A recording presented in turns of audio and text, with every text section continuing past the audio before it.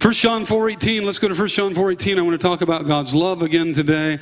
And I want to talk about, I kind of entitled this, if I can remember the title, something about gifts under the tree. Okay? 1 John 4:18. Father, we just ask you to brood over our hearts. We ask you to bear witness to truth. We welcome the inspiration from above that lifts our hearts, lifts our countenance into your realm, into what you have for us. We give you the praise for it. In Jesus' name, everybody said. I'm using this as our text. There's a lot more to this in the midst of 1 John 4, of course, but we're putting a lot of emphasis on this specific part and this verse. There is no fear in love. Everybody say, there is no fear in love. There is no fear in love. This is the way this verse reads, but perfect love, and this is the New American or the King James, perfect love casts out fear. Perfect love, I gave you last week that word cast would be drive in the NIV. It is the word in the Greek ekbalo, to dismiss.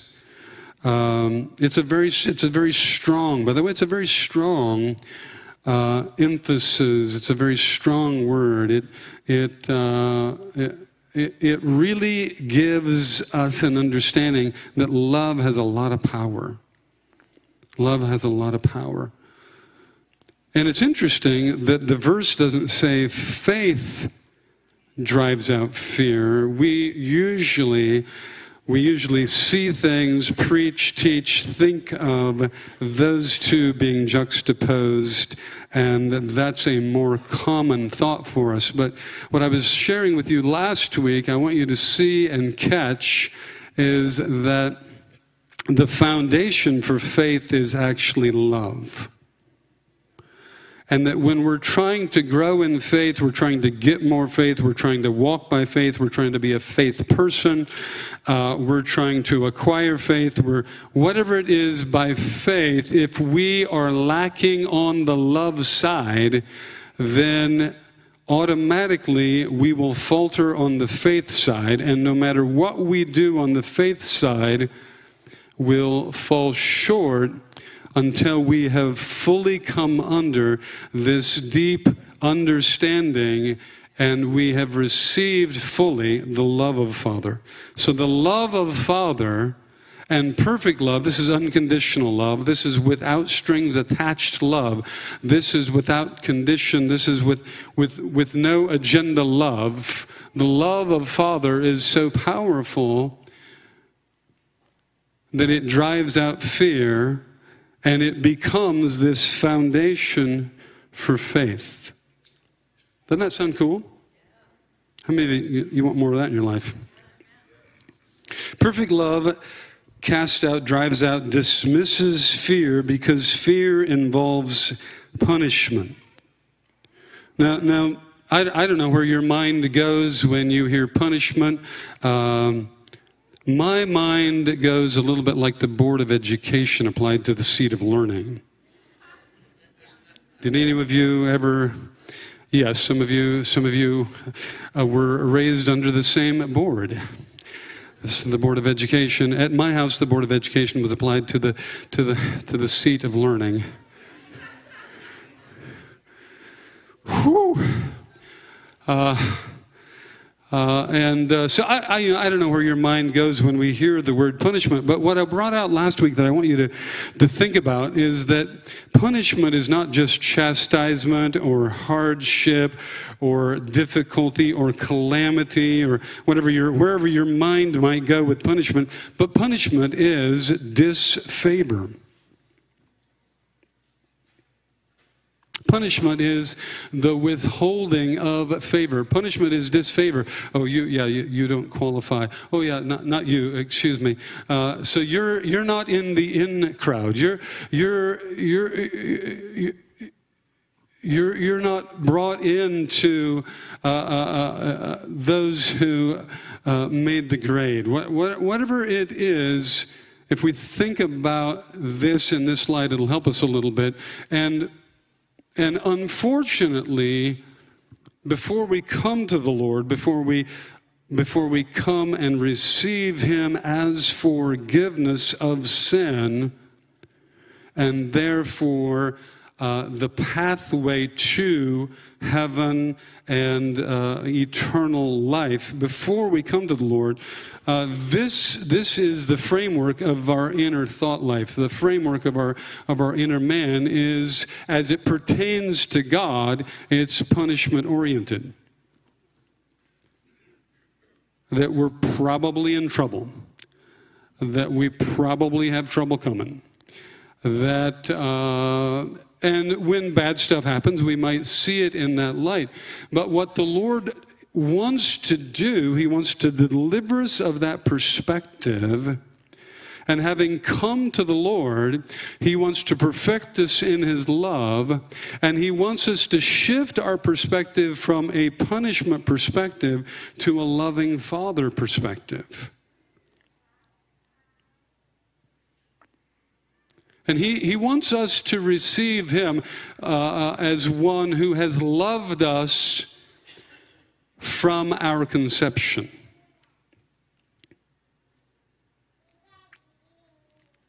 Loved us in our mess, loved us in our sin, loved us in our rebellion, loved us in our running away. He's loved us all the way through. Didn't plan for our harm, didn't plan for our destruction, didn't plan to punish us.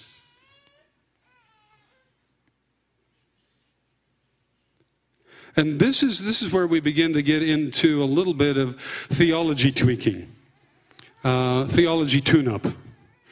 The diagnosis plug is shoved under the dash, and we look and we see that you've got a couple codes flashing. And so you need a reset on a few of your theological perspectives. Because the theology that we've grown up with, the theology that we've had, the theology that has been prevalent amongst us and in the church is actually punishment-oriented. It's punishment-oriented theology.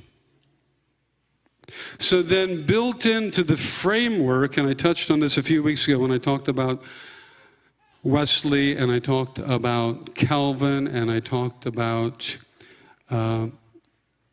Augustine, and talking about early church fathers who gave us the theology that we have today, for the most part, the theology that we're taught in our seminaries today.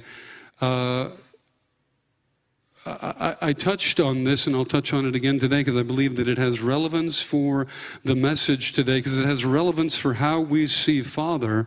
That theology that has been pervasive in the majority of Western theology is that God is sovereign.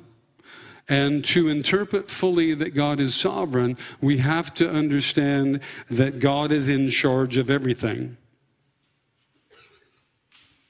And the theology connected to Calvin and Augustine and these great influencers is that when Jesus said it is finished, do you remember when He said it is finished? How many of you remember that? So on the cross, just as He's giving up His last breath, just as He's giving up the ghost, He says it is finished. The theology that has been prevalent that we need a tune-up from is that those theologians have said that from that day, Satan was defeated. So when Satan was defeated, there is no more evil. So the bad things that happen to you actually aren't bad. They're actually God working out His perfect will in your life. Therefore, we have the phraseology, we have the conversation, we have the common Christianese. How we all talk is that, oh, well, that happened for a purpose. Oh, well, just trust God. He's working something out in that. It's all right that you don't have a right leg anymore. God's up to something. Oh, you went to the bottom of the canyon? Oh, my word, I'd hate to see your car. Well, God's doing something good with you. Glory to God.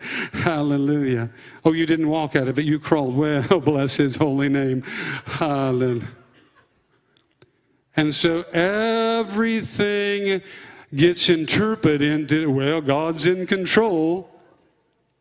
And do you see how that phraseology can only fit in a world where there is no devil? Where there is no curse? Where there is no evil? And essentially, you've got to take the majority of the rest of the New Testament. Jesus says it's finished. What in the world was finished?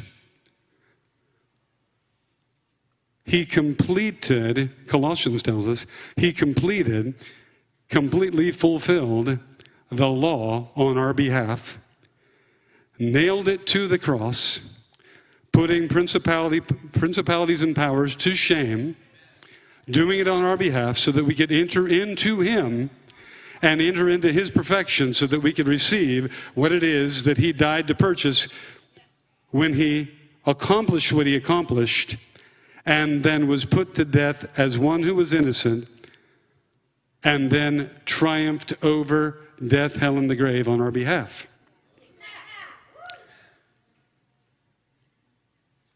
If you read the rest of the book, we're in a battle. Has anybody noticed lately? We're in a battle.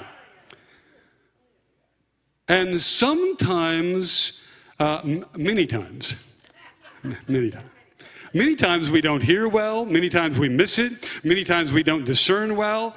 Many times many times bad stuff happens to us, not because we're bad, not because it was God's will that bad would happen, but because sometimes we just don't catch all of what's happening in the spirit realm, which is the invisible of that which is about to come. If you caught everything that was happening in the spirit realm and knew what to do about it, which is the invisible of that which is about to come, you probably could avoid a bunch of bad. Because God is often trying to tell us what's about to come that could be bad, so we'll avoid what's bad. He's even so kind, he tells unbelievers this stuff. They call it premonitions, intuition. Right? Hate to bore you with an old story, but I'll digress just for a minute. When we first started the church, a family joined with us, and we had known them for a few years, and they were close to us, and we continued to walk close with them for some season, and we had children about the same age, and in those days, with these young buckaroos and buckettes, we would often go camping. And we would, go camping, and we would participate in various levels of water sports and fun things, raising our children up and just having fun, right?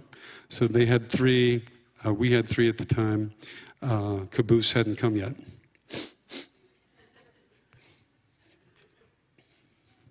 And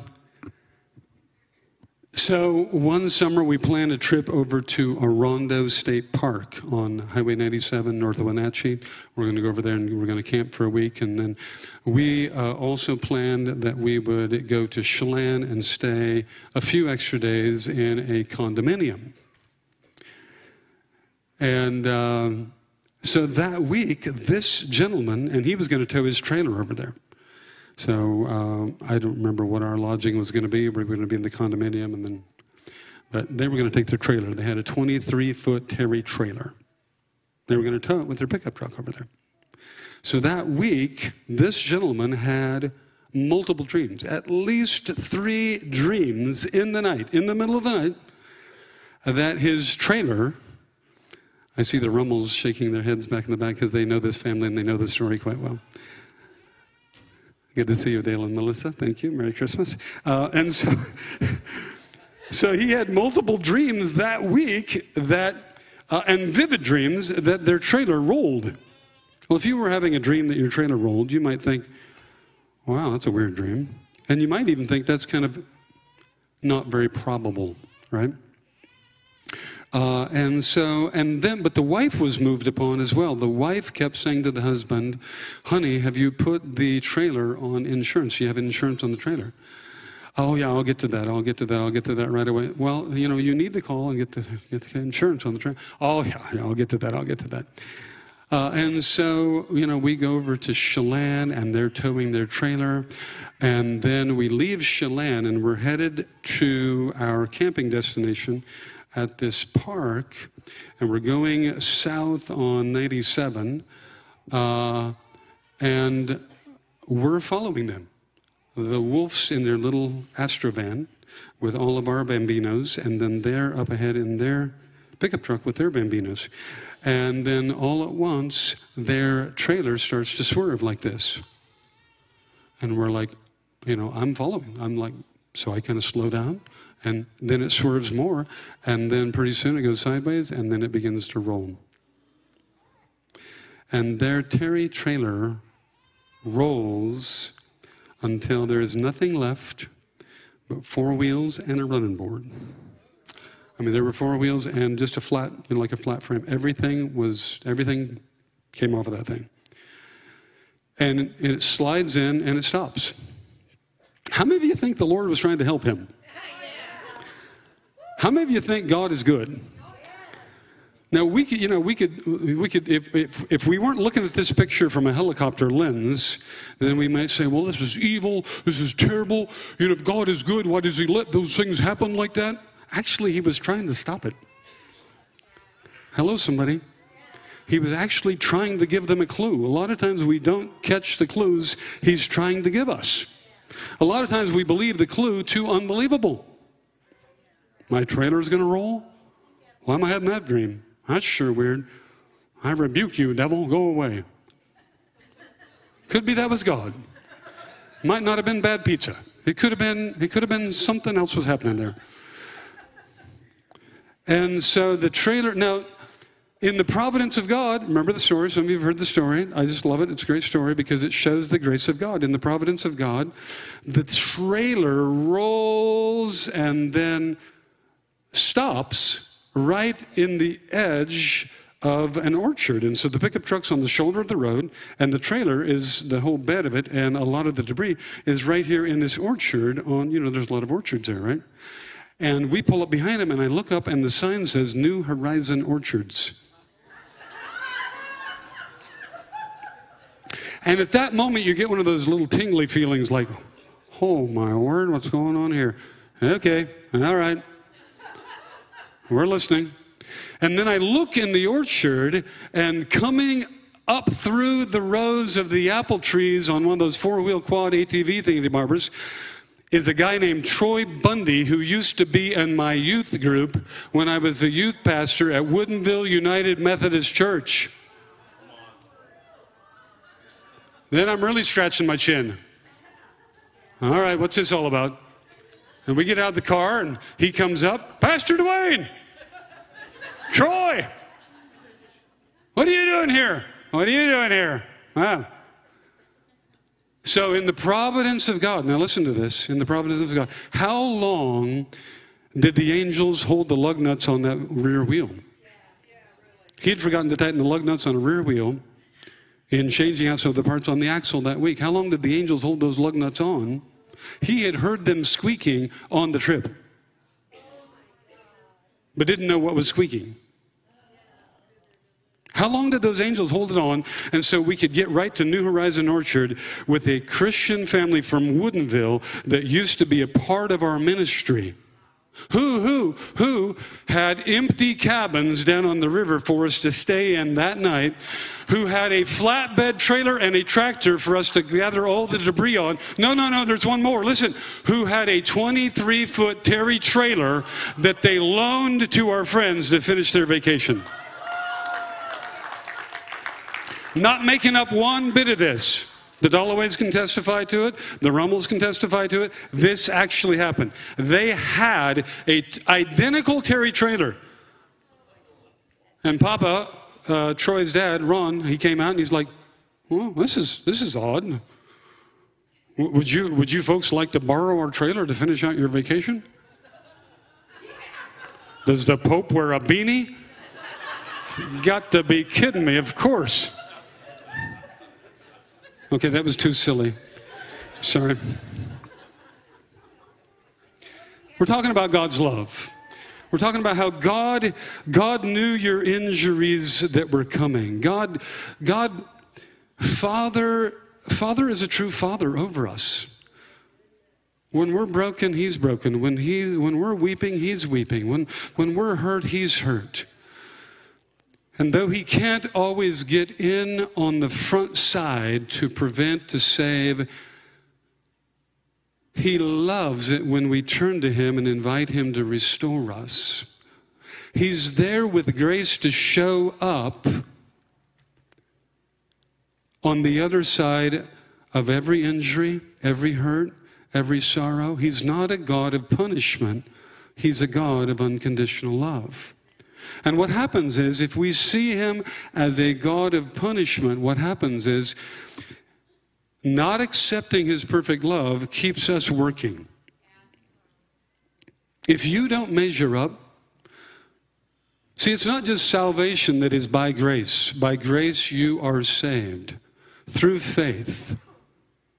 It is the gift of God so that none of us will boast. Ephesians 2, 6 through 8. It's not just, you have to realize saved is a bigger work than a prayer at an altar. Saved, it's the word sozo. It's mentioned in Romans chapter 10, 8, 9, and 10. The message of salvation, the word sozo, it means to be delivered out of bondage and to be delivered into promise.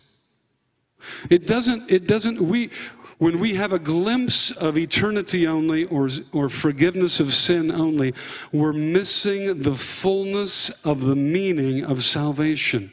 Salvation didn't stop with you coming to the Lord, and now you just live as one who's forgiven, bumping through life, but you're going to go to heaven. No. God wants to overwhelm you with his love. And the gifts that he's put under the tree, so to speak, are the promises that he's declared from the beginning to the end. Even the promise to Abraham is your promise. Even the promise to Abraham is your promise. We've become children of the Father of faith. And so that first promise that he declared to Abraham in Genesis chapter 12, 1 and 2, follow me to the land I'm going to take you to. I will bless you. I will bless those who bless you. I'll curse those who curse you. In other words, let me be your protection. Let me be your covering. Let me be your father. Look to me and turn to me. I will make your name great, and through you, others will be blessed. Through you, the nations, through you, the people of the earth will be blessed. That's your promise too.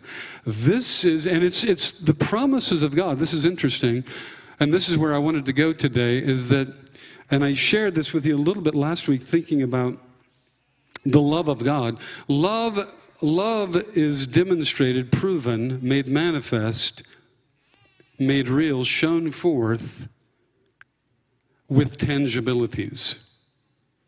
This is how we love. We love in tangible ways. Joe talked about he loves to give gifts. Gift giving is interrelated to love.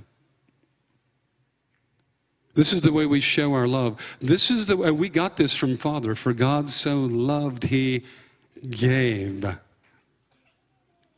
We got this from Father. This is why in the very beginning, so the tangibility of Father loving is the giving of a promise. Now, why is the tangibility of Father loving giving a promise? Because he exists in the spirit realm and you exist in the material realm.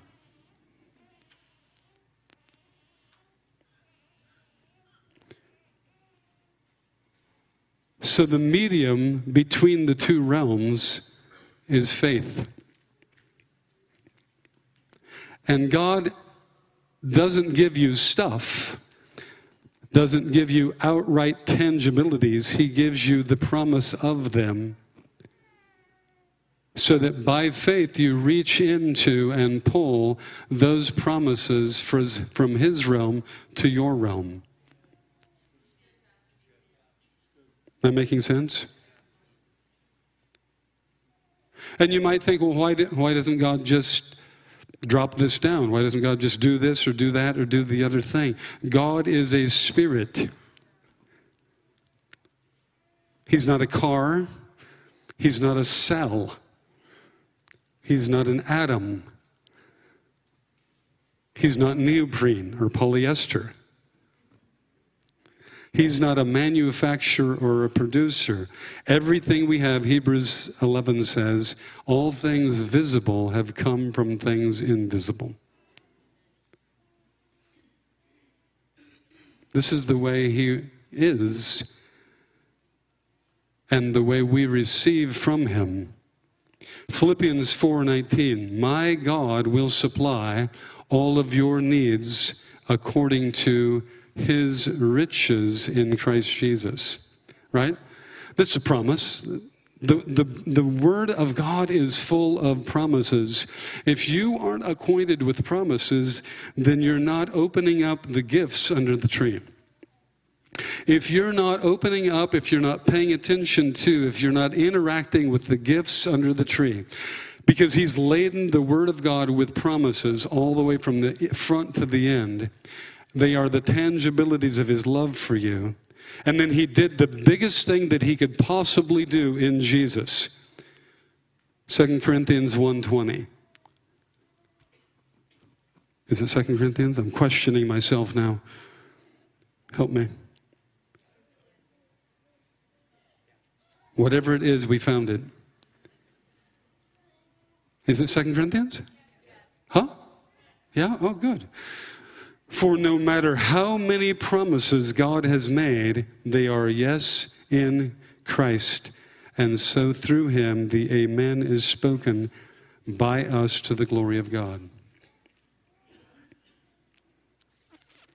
The promises of God, another translation says, are yes and amen to those who are in Christ Jesus. Are you anybody hidden in Christ Jesus today?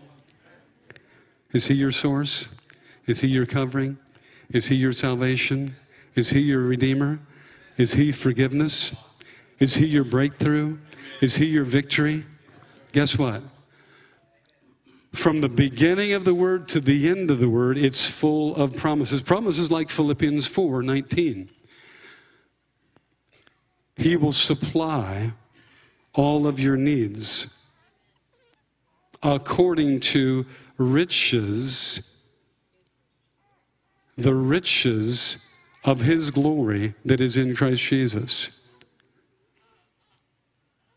Now, the Bible's got all these promises, but then what's crazy, we look back historically at a canonized book, right?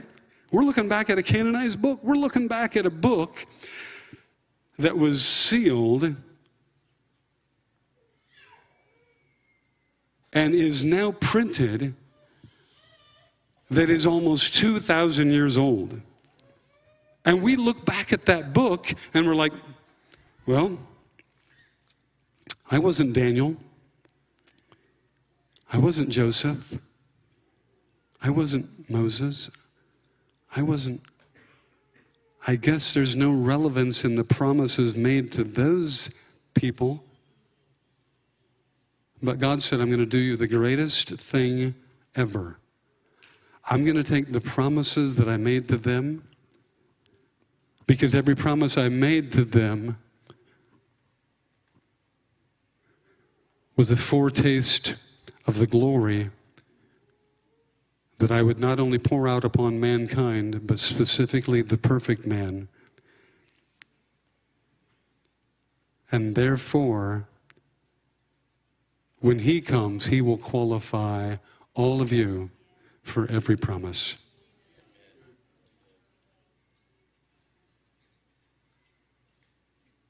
See, every promise is really aimed,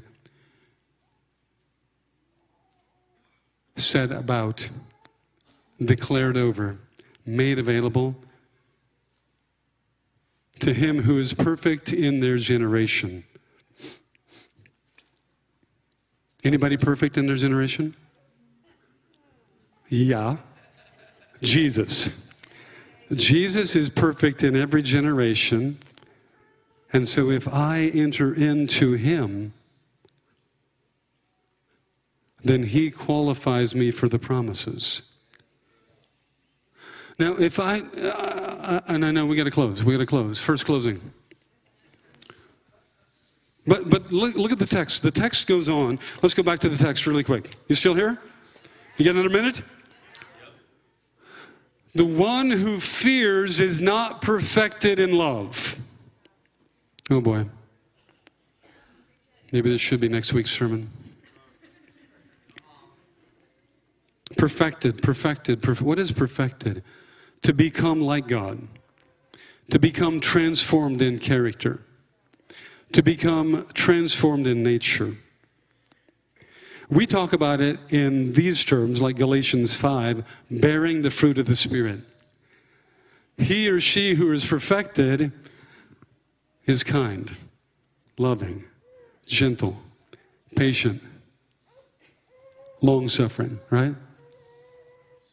I don't know if you're picking up what I'm laying down, but as long as we're disconnected from the promises of God and we're anxious about our lives and we're not partaking of his goodness, then that creates fear and agitation and stress and nervousness and worry and jealousy. And instead of us bearing the fruit of the Spirit, we're bearing the fruit of a wrong spirit. We're bearing the fruit of an orphan spirit. We aren't convinced fully that we have a Father who loves us, who has us covered, even in our imperfection. Let's stand this morning. I'm going to ask the band to come, help us close. Are you getting anything? Are you hearing what he's saying?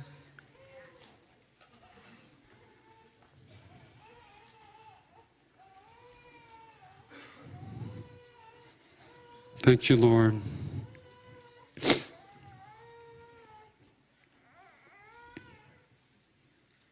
Thank you, Lord. Oh, hallelujah. Would you just start inviting him? Just right there where you're standing.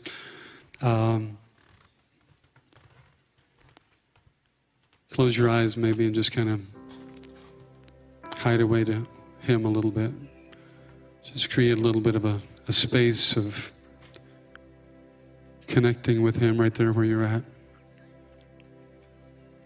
I want you to let him heal some wounded places in your heart this morning. I want you to allow him to bring that theological tune-up right now.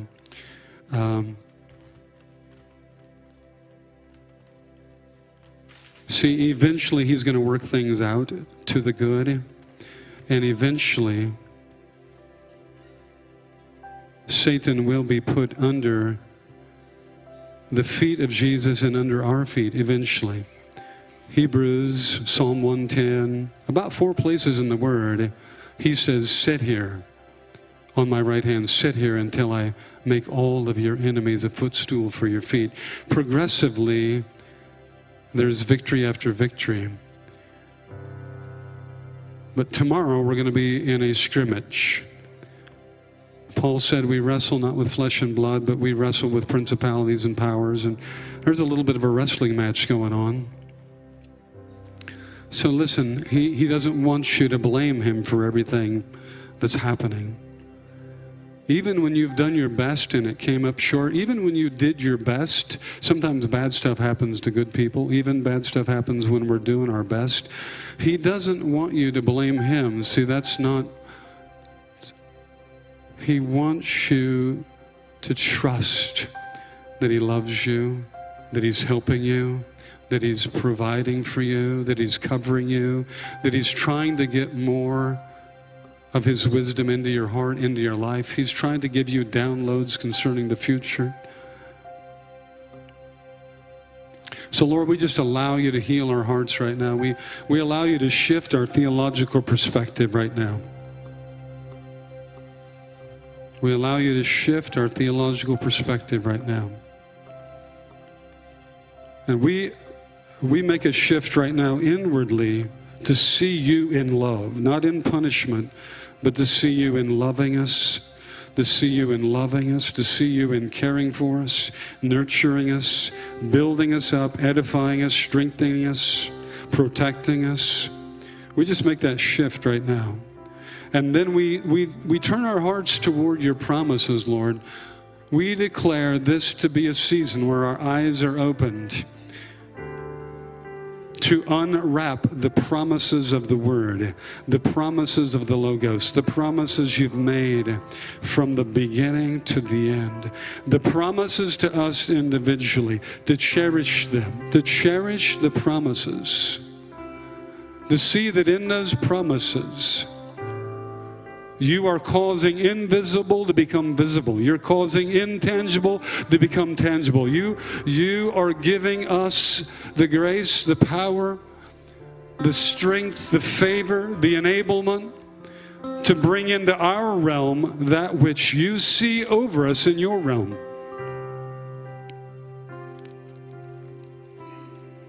We thank you for it. We thank you that you're a promise keeper, that you are faithful to your word, and that as we leverage our faith,